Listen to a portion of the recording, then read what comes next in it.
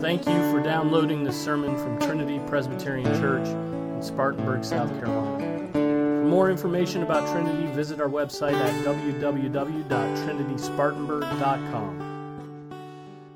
All right, Micah chapter 3. This is the word of the Lord. And I said, "Hear now, heads of Jacob and rulers of the house of Israel, is it not for you to know justice? You who hate good and love evil, who tear off the skin from them and their flesh from their bones, who eat the flesh of my people, strip off their skin from them, break their bones and chop them up as for the pot and as meat in a kettle. Then they cry out to the Lord, but he will not answer them. Instead, he will hide his face from them at that time, because they have practiced evil deeds. Thus says the Lord concerning the prophets who lead my people astray. When they have something to bite with their teeth, they cry peace. But against him who puts nothing in their mouths, they declare holy war. Therefore it will be night for you without vision, and darkness for you without divination. The sun will go down on the prophets, and the day will become dark over them. The seers will be ashamed, and the diviners will be embarrassed. Indeed, they will all cover their mouths, because there is no answer from God. On the other hand, I am filled with power, with the Spirit of the Lord, and with justice and courage, to make known to Jacob his rebellious act, even to Israel his sin.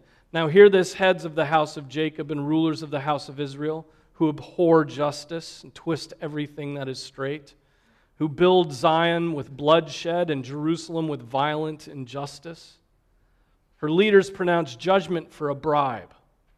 Her priests instruct for a price, and her prophets divine for money. Yet they lean on the Lord, saying, "Is not the Lord in our midst? Calamity will not come upon us." Therefore, on account of you, Zion will be plowed as a field, Jerusalem will become a heap of ruins, and the mountains of the temple will become high places of a forest. This is the word of the Lord.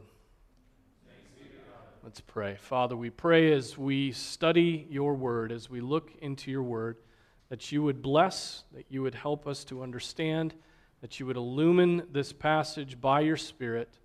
And Father, we pray that we would come away from your word with applications, that we would remember this word, that it would strike us and help us, Father. We pray in Jesus' name, amen. Be seated. Okay, so Micah chapter 3. This is Micah the prophet announcing judgment. He announces judgment on the rulers, the heads of Jacob. He announces judgment on the prophets, and he announces judgment on the priests. Well, he announces judgment on the false prophets and those priests that were hirelings, not doing the work of the Lord, and those rulers who had forsaken God's law and were oppressing the people. Okay? And so, remember, just a little bit of review, Micah is warning Judah, the southern kingdom, while they're watching the northern kingdom be dragged off into exile. And Micah prophesied during the same time as Isaiah. The elites, the rulers of the people, were setting aside God's laws for self-interest. Right? Setting aside God's law for self-interest. Setting aside justice and righteousness and goodness and the law so that they could fill up their pockets with money, basically. They are profiteering, they are practicing injustice and idolatry. So chapter 1, we saw God's warning to those capital cities. Chapter 2, remember, he speaks of evil schemers, that his own people arise as his enemy. And now we're in chapter 3, and he's focusing on, he's denouncing these rulers. He's coming at them with a very hard prophecy from God. The heads of Jacob, notice in chapter 3, are told to listen up. Hear now. Hear now. Listen to what I have to say. this is serious. And he immediately begins speaking of justice. With responsibility, when leaders come into leadership, it comes with responsibility. When men get married, they take on responsibility. When men and women have children, they take on a huge responsibility of raising their children. And so with responsibility then comes God's scrutiny. Right? God watches us to see how we're faithful with the responsibilities he gives to us. And these rulers have a responsibility to be what? To practice justice, to be a blessing to their people, right? To rule them by the laws of God, which are good and helpful. And so so when God gives you responsibility, know that God is also watching you to see how well you do with that responsibility he's given to you. I mean, it's so many times when we want responsibility, right? We want to be the teacher, we want to be the husband, we want to be the father, we want to be the professor, we want to be the mayor, we want to be all these things, but we don't realize that with responsibility comes God's scrutiny. With that responsibility comes God watching you use the gift he's given you in that responsibility. Teachers have a responsibility, right? Scripture says, let not many of you become teachers, my brethren, knowing that as such we will incur a stricter judgment. You see, God's scrutiny comes to teachers. When they're given the responsibility of teaching, then they get a stricter judgment from God.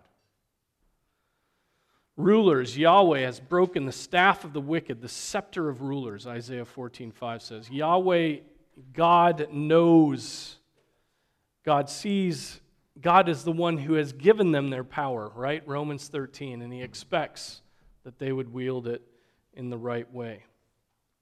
What does the prophet Micah say one of the sins of the rulers of Judah is? They do not know justice, right? They hate good and love evil.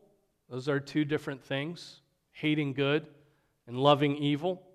I would say that that's probably the height of all wickedness, is when you do that. There's no greater wickedness than hating good and loving evil. Right? It's not stumbling into sin. That is actually promoting it and promoting injustice and it's hating God. It's hating what God says is good.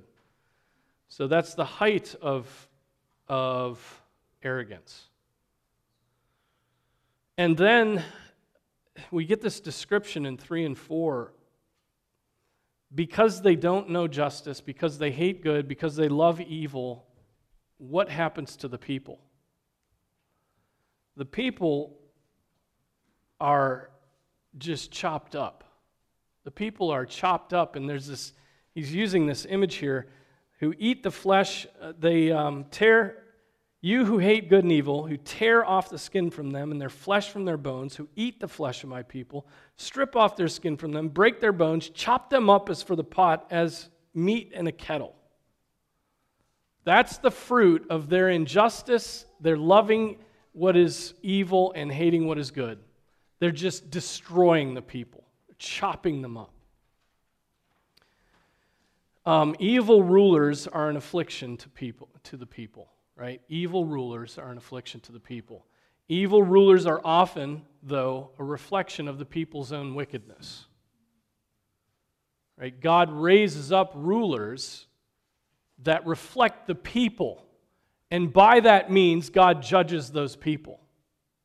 Right? So he gives a wicked people wicked rulers, and then they become the means of God judging them. How rulers live influences, though, working the opposite way. So sometimes God raises up rulers that are in accord with the wickedness of the people.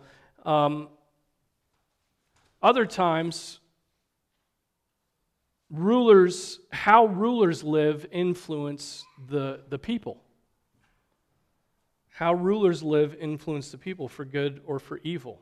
They are to be an example right? Responsibility. You are to be an example to others when you have responsibility. And so the sins of teachers, the sins of rulers, the sins of magistrates, the sins of bosses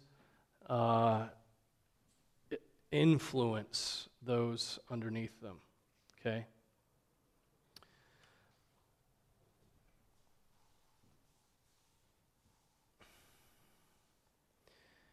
So that's what he says to the rulers.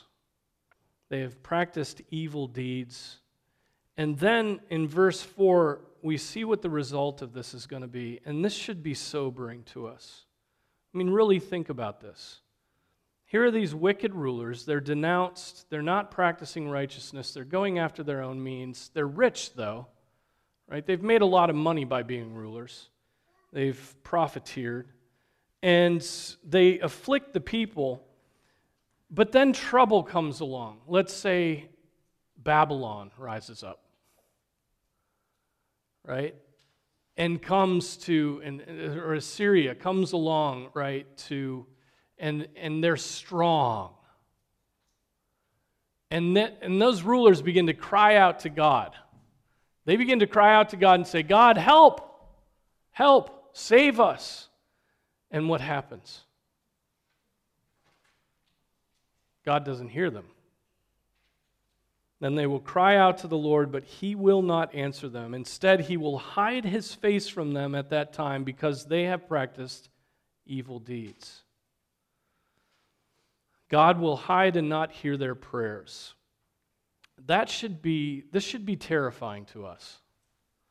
I mean, this really should be terrifying to us. If we prayed, right? If we believe that God was powerful, if we believe that without his help, we're undone, there's nothing we can do, the fact that we could cry out to him and he would be like, can't hear you, not listening, I'm turning away from you, that should terrify us, right? That's what our sin does, though. When we go after our sin headlong without repentance, God turns away from his children. God turns away from them and leaves them for a season to their sins, to discipline them. And that is a terrifying place to be in. A praying people, a people dependent upon God would care about their prayers not being heard. That their sin, they would care about the fact that their sin causes God to turn away from their prayers. Right? But we're not a praying people. We much prefer, as I said this morning, blogging and activism and tweeting and arguing and complaining and street evangelism and all these other things. We just don't think that prayer is important. And so we prefer all these things. Praying to us is inactivity. It is ineffective. But if we were a praying people, our sin and its sabotage would deeply bother us. If we were a praying people and then we were caught up in our sin or some habitual sin, and we knew that meant God was going to turn away from us and not hear our prayers, we would be weeping at that. We would be scared to death to think that we don't have God now as our help.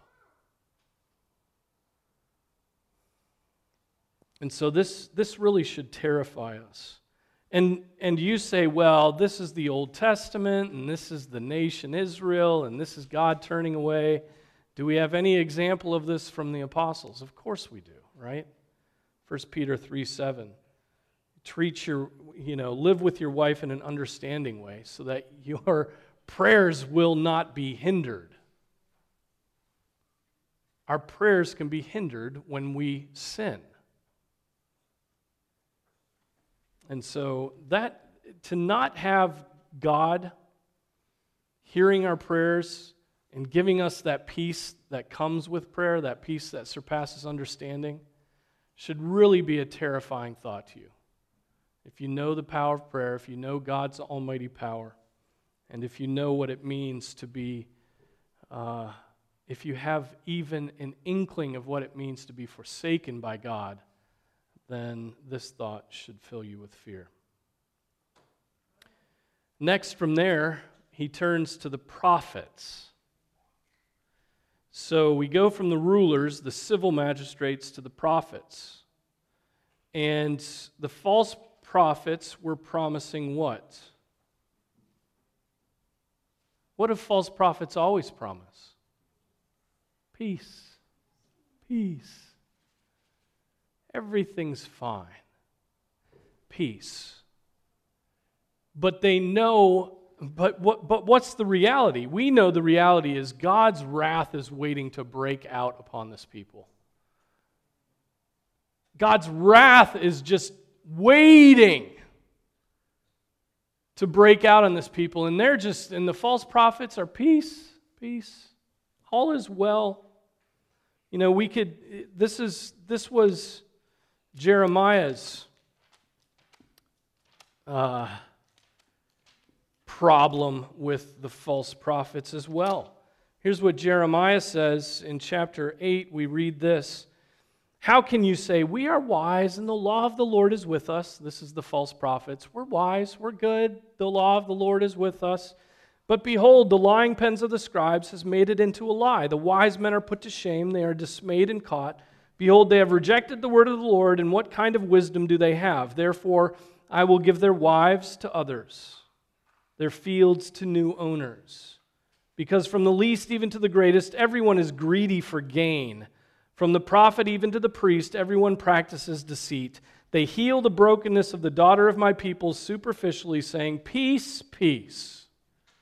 But there is no peace. Were they ashamed because of the abomination they had done? They certainly were not ashamed, and they did not know how to blush. Therefore they shall fall among those who fall, and at that time of their punishment they shall be brought down, says the Lord.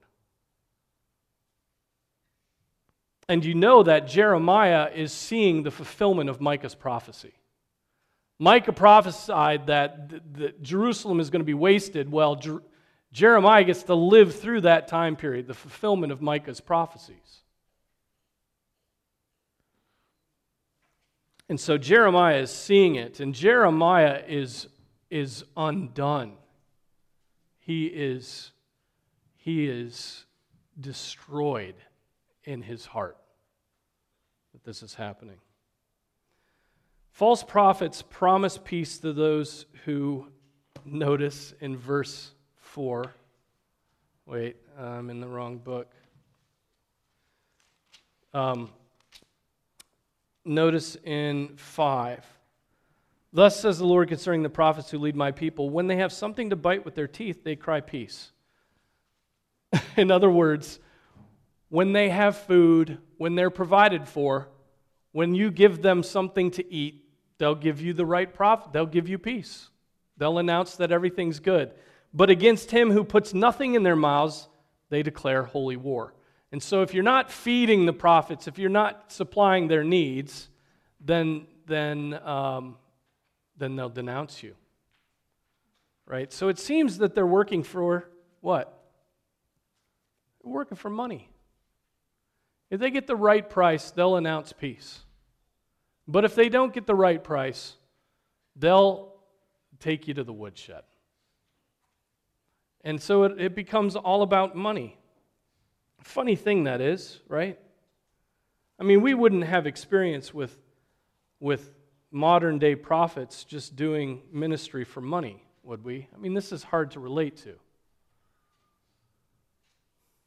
mean, how many rich Christian apologists are there? How many rich Christian pastors are there who are happy to prophesy good things, who are happy to say easy things, who are happy to just to massage you just so that they can build up their retirement and ditch the church at some point and go live in Malibu? It's the same thing. There's nothing new under the sun, right? Does anybody know what the word avarice means? It's a word that we don't have, that's been lost in our culture. Right? What is avarice? Anybody know?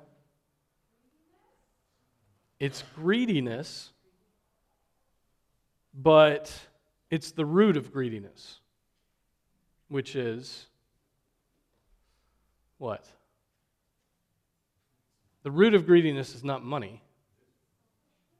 The root of greediness is the love of money. Right? And avarice is to love money. It is covetousness and greediness, and it's loving it and going after it. We don't even use that word anymore just because, I don't know, maybe it's the sea we swim in. So there's no reason to describe the air you breathe. Right? It's always with you. Avarice, the love of money. And of course, the prophet, Paul, tells us that the love of money is the root of all kinds of evil. That's what this whole chapter is about. Loving money leads to all kinds of evil. It's corrupted the rulers, it's corrupted the prophets, and it's going to corrupt the priests. Right? All of these people have been corrupted by the love of money.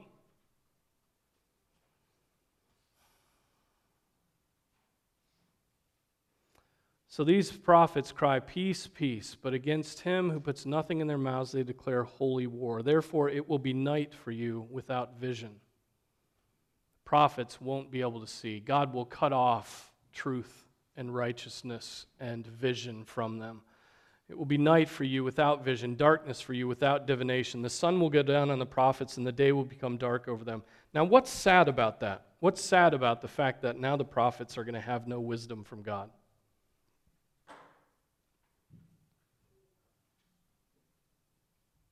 The people of God need prophets. The people of God need prophets. The people of God need those who will speak truth to them. Right? We need people who will speak truth and not just speak truth when they're being provided for or massaged the right way by the congregation. Right? We need There is no more office of prophet, but we need prophetic witness in the church today, right? And it's the people who suffer when God cuts off giving truth to his prophets. It's the people who suffer. It's the church who suffers. Could this not be the case in our nation? I mean, it's foolish to even ask the question. Where are the prophets? You know, where are the pulpits that are filled with the Holy Spirit? Where are they? They're lacking. They're lacking, and you don't even wonder anymore whether God has cut off his vision for the people. Verse 7, the seers will be ashamed and the diviners will be embarrassed. Indeed, they will all cover their mouths because there is no answer from God. On the other hand, okay, so it switches here in verse 8. This is Micah speaking. On the other hand, I am filled with power. And what is that power? What's the power? What's the power he's filled with? The what? The Holy Spirit. The Spirit of the Lord, the Spirit of Yahweh. He has power because he's filled with the Spirit. That's exactly what the false prophets are lacking, is the Holy Spirit. God has cut them off from that, but Micah here has the Spirit of God, and with justice and courage, he makes known to Jacob his what? Rebellious acts. Even to Israel, his sin. Right, so here's Micah. He's filled with the Spirit, and what does that lead to? That doesn't lead to peace, peace. All is well. You're doing fine. God doesn't care what you do with your bodies. God doesn't care what you think. God doesn't care if you're mean to your neighbor. Right? Peace. God has declared peace and grace and ease, especially after Jesus came. Right? Peace, peace, peace, peace. Grace, grace, grace, grace. And yet here, just like John the Baptist, just like Jesus, who was filled with the Holy Spirit, the first thing Jesus preached about was what? Repent. First thing John the Baptist preached about was repentance. Repent. The kingdom of heaven is at hand. Repent. Repent. But we hate to hear messages like that. We hate to hear repent, repent, repent. Right? Because we're therapy junkies. We're therapy junkies. And we've been told the lie that repentance is not sweet and fruitful and good and pleasant. We've been told that hearing flattering words and lies about what you are will build you up. That's a lie of the devil, right? It's a lie of the devil. To be humbled in the presence of God is exaltation, right? To be humbled in the presence of the Lord is exaltation. And so here's Micah speaking about the rebellion of this. And do you think this got him in trouble? You think he had ease during his days? Do you think it was pleasant for him? Well, turn to Jeremiah 26. Jeremiah 26 is smack dab in the middle of a plot to kill Jeremiah and his trial. And at Jeremiah's trial, they bring forward a witness who makes mention of something. Right? I think it's Jeremiah 26, 17. Then some of the elders of the land rose up and spoke to all the assembly of the people, saying, okay, so these elders get up, they're witnesses, and they say, Micah of Moresheth, remember him? He prophesied in the days of Hezekiah, king of Judah, and he spoke to all the people of Judah, saying, thus the Lord of hosts has said, and it's the last part of our verses in Micah 3.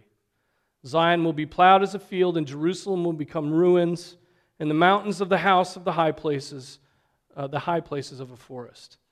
Did Hezekiah, king of Judah, and all Judah put him to death? Did he not fear the Lord and entreat the favor of the Lord, and the Lord changed his mind about the misfortune which he had pronounced against them? But we are committing a great evil against ourselves. Right? So, I just think that's fascinating that here at Jeremiah's trial, this example of Micah saying these hard things and him not being killed is one of the defenses for Jeremiah. Right?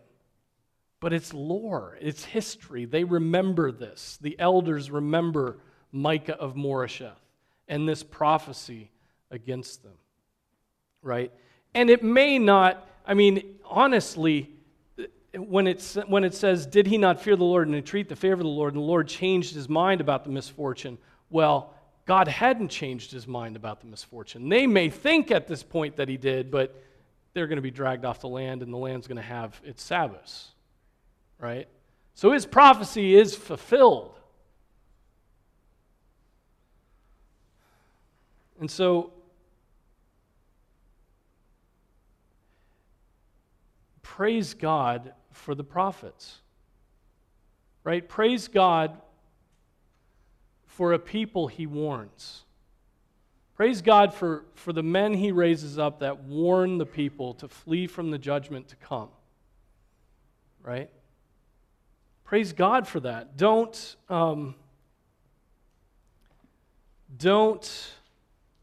think that that's a curse in your life, that there are people, whether it's a pastor or an elder or a son or a daughter or whoever it may be, who are warning you.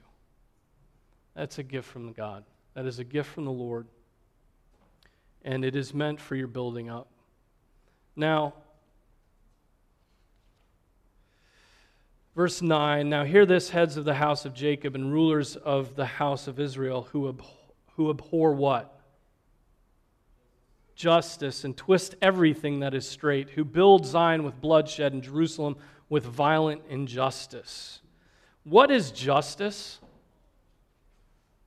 There's a big question. I'm asking for answers. What is justice? Anybody have we hear the word all the time, right? Social justice. Justice. We're hearing this word all the time, but maybe we don't have a definition of it in our heads.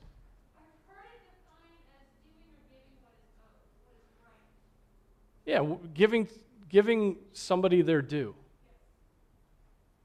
Right? And so a just system rewards those appropriate to their sins or their good works. Right? Now,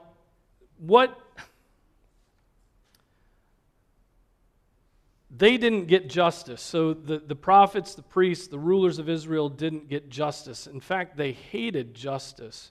They twisted everything. They used bloodshed and violence to get their way. And that got me thinking about what justice is. Justice requires knowing God's word and his character, right? His justice is a part of his character. And his character is written in his word. And so to know what is our due, we have to know God, his character, and his word, which is his character worked out and applied for us. Right? So justice requires knowing his character. Social justice, as we hear of it today, has a different standard. It's not God's character or God's word. It's really, social justice is whoever is the opinions of whoever has the most followers. Whoever has the most clout, right? And their opinion carries weight. And they get to call the shots on what is due to each person. What is due to bad behavior, what is due to good behavior. And so social justice is justice in terms of the distribution of wealth, the distribution of opportunities, the distribution of privileges within a society.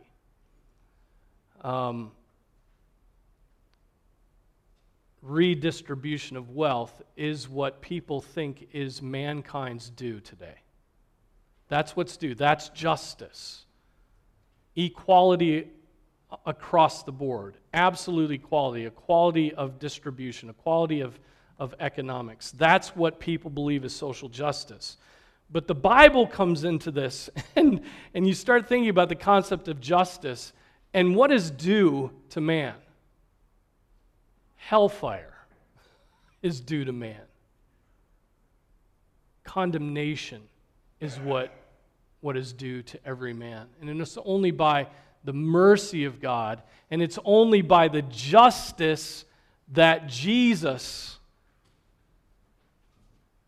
became in the cross that any of us are saved, right? He became the just and the justifier.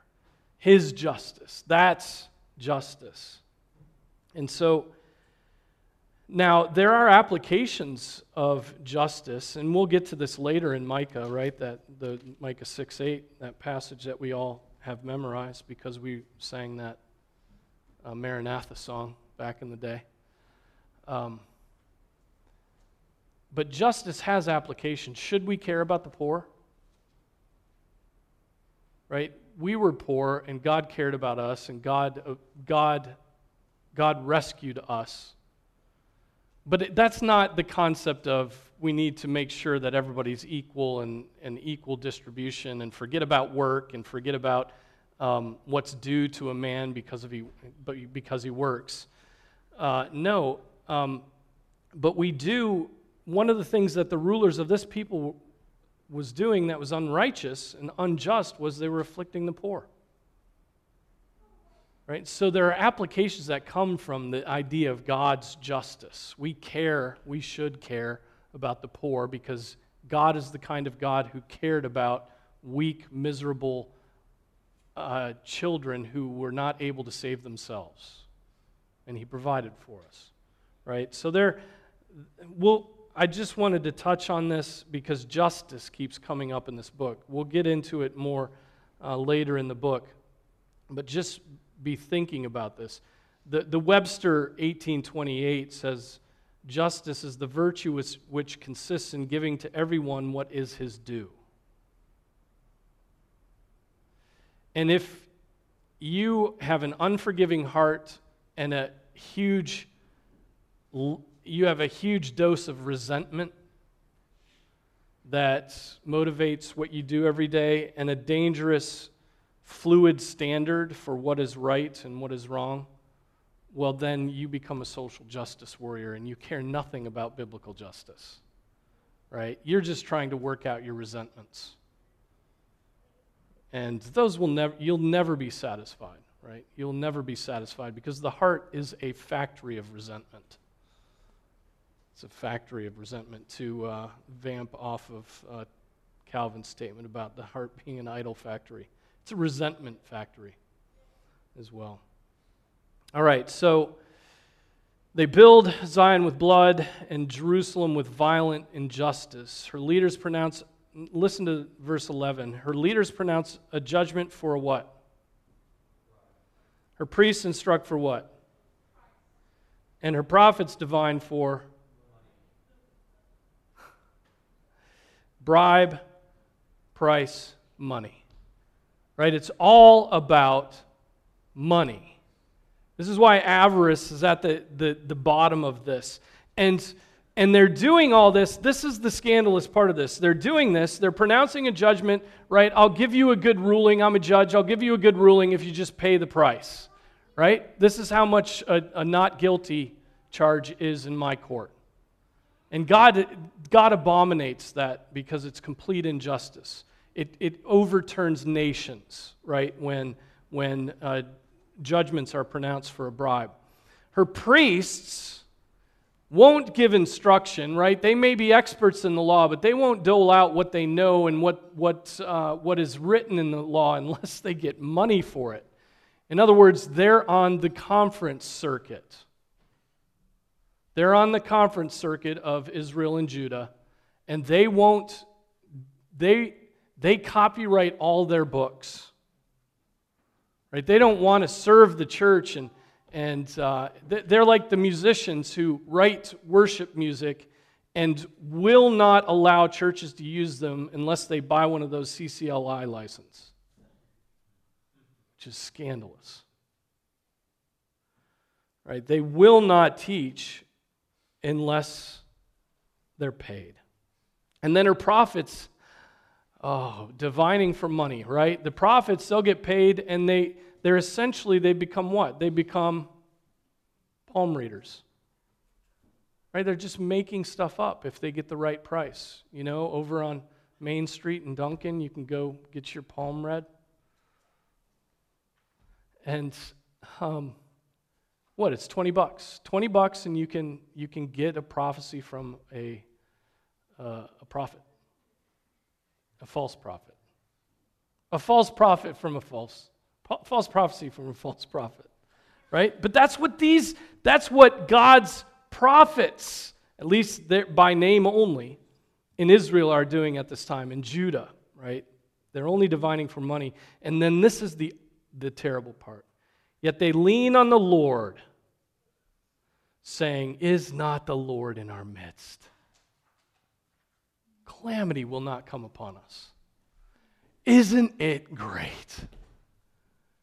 Isn't it wonderful that I can fill you with all the knowledge now that I've been paid, now that Ravi's been paid? He can fill you with all kinds of knowledge, that special Gnostic sort of knowledge that only he had. Right? Loosely connected to the Word of God. And yet they think these false prophets, these conference circuit speakers, these Christian celebrities think that their ministry is proof that God is among them, that God is in the midst of His church. And it's the very opposite. It's the very opposite. And they don't think calamity will come upon us. In fact, they're the sort of Christian leaders who, if a pastor says, repent, if a pastor says, we should be praying for God's mercy because He's going to judge this land, and when God judges this land, it's going to be much worse than it is now. And these false prophets will say to him, look, you're being ridiculous. God is a God of love. God is a God of kindness. God gives good gifts to His children. And they're so thoughtless that they can't realize that God's discipline is good for his people. Right? God's discipline is good for his people. Do you want a father who doesn't discipline you? No. No. Hebrews chapter 12.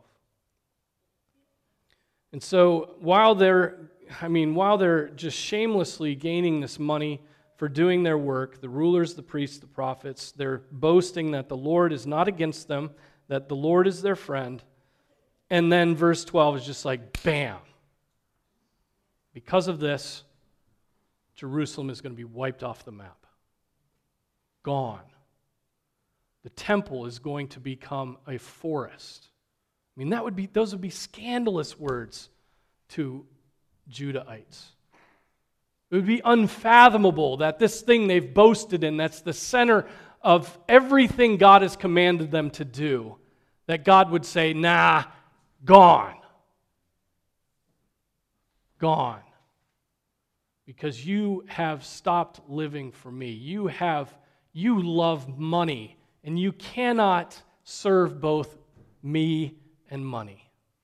You cannot do it.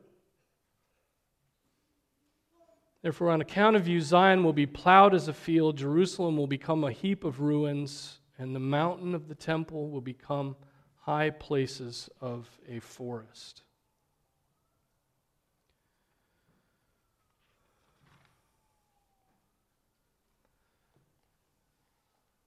Calamity comes to God's people for a purpose, right? Now, pulling back from this a bit, he judges nations, right? He judges nations, and his people are always caught up in his judgments of nations, right? He doesn't make a clean separation between those who are his and those who are not. He judges them. For one, it is a pure judgment. For the other, it's discipline. And we make a distinction between those two. Calamity comes to God's people for a purpose, right? Calamity comes on them for a purpose. And what are the purposes? The purposes are to make them depend upon him, to make them find their only good in him, right? To wean them from this world, right? To discipline them for their love of money, which we all struggle with. He disciplines us.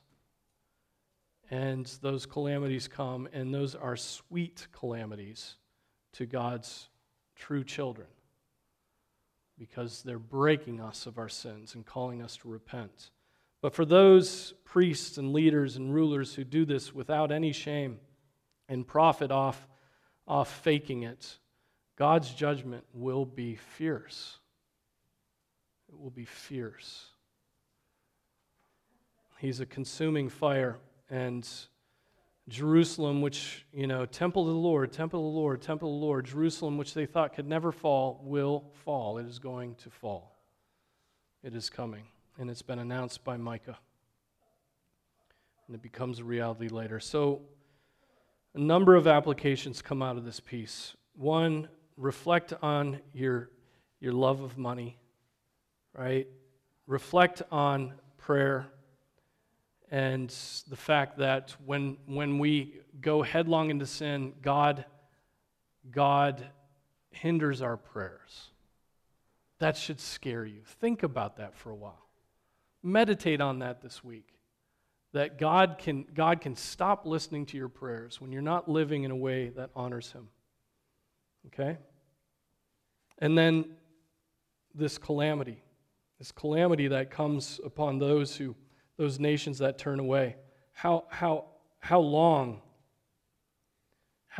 before our nation knows even more calamity than it's already known? Because God is disciplining this nation and disciplining his church. Well, let's pray to him. Let's pray. Our Father, we praise your name. We thank you for the prophets and their warnings. We thank you that they still warn us, that they are still warning us, and that all Scripture is inspired by you and is meant for our correction. Even what Micah said thousands of years ago. Thank you for the timeliness that your word always is. Thank you that you have you have blessed us this evening to be warned again. And Lord, I pray that we would hear your word, that we would reflect upon it, that we would put it into practice, and that you would build our faith. We pray this in Jesus' name. Amen.